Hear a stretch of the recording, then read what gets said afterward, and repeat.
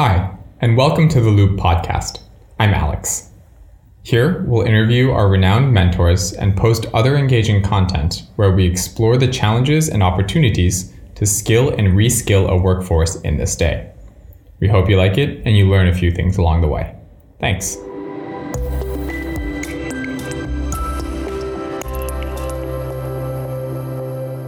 Do you have what it takes to be a micro-mentor?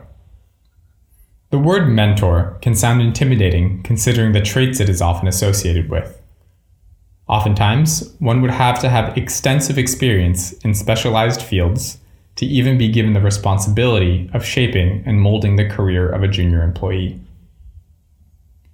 Given the dynamic shift of traditional organizations, the disruptive age of technology, and decreasing attention spans, more nuanced approaches to reskilling are on the rise to complement traditional mentoring. Micro-mentors are subject matter experts and sharing ambassadors. We're going to delve into some important traits a micro-mentor can possess and encourage you to be pioneers of knowledge sharing within the workplace. These are the 5 common traits of being a micro-mentor. Number 1, showing enthusiasm in a chosen field. One would expect a mentor to be knowledgeable in their chosen field and show passion for it.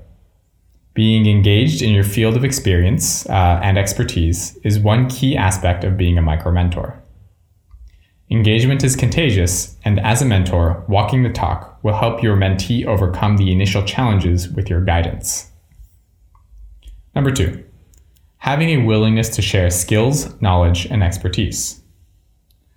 A great micro-mentor has an ability to share unselfishly and wants to help others succeed.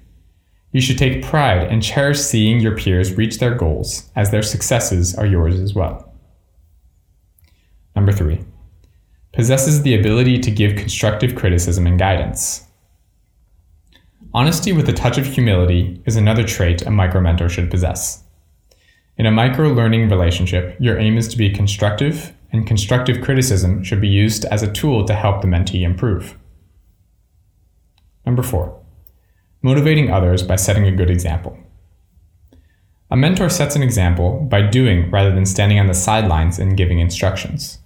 If you have the chance to make a difference, take it. Showing initiative is an admirable trait.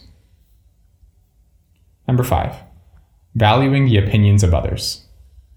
A great mentor is one who has the ability to listen to others and take heed of others' thoughts and feelings while remaining on point. While this can be difficult to do, results will include deeper relationships, and practice makes perfect. Now, this begs the question, do you have what it takes to be a micro-mentor? If no, why not? And how can you become one? And if yes, we would love to hear your feedback and your experiences. For more information, please visit us on our website and follow us on our social media channels. Thank you.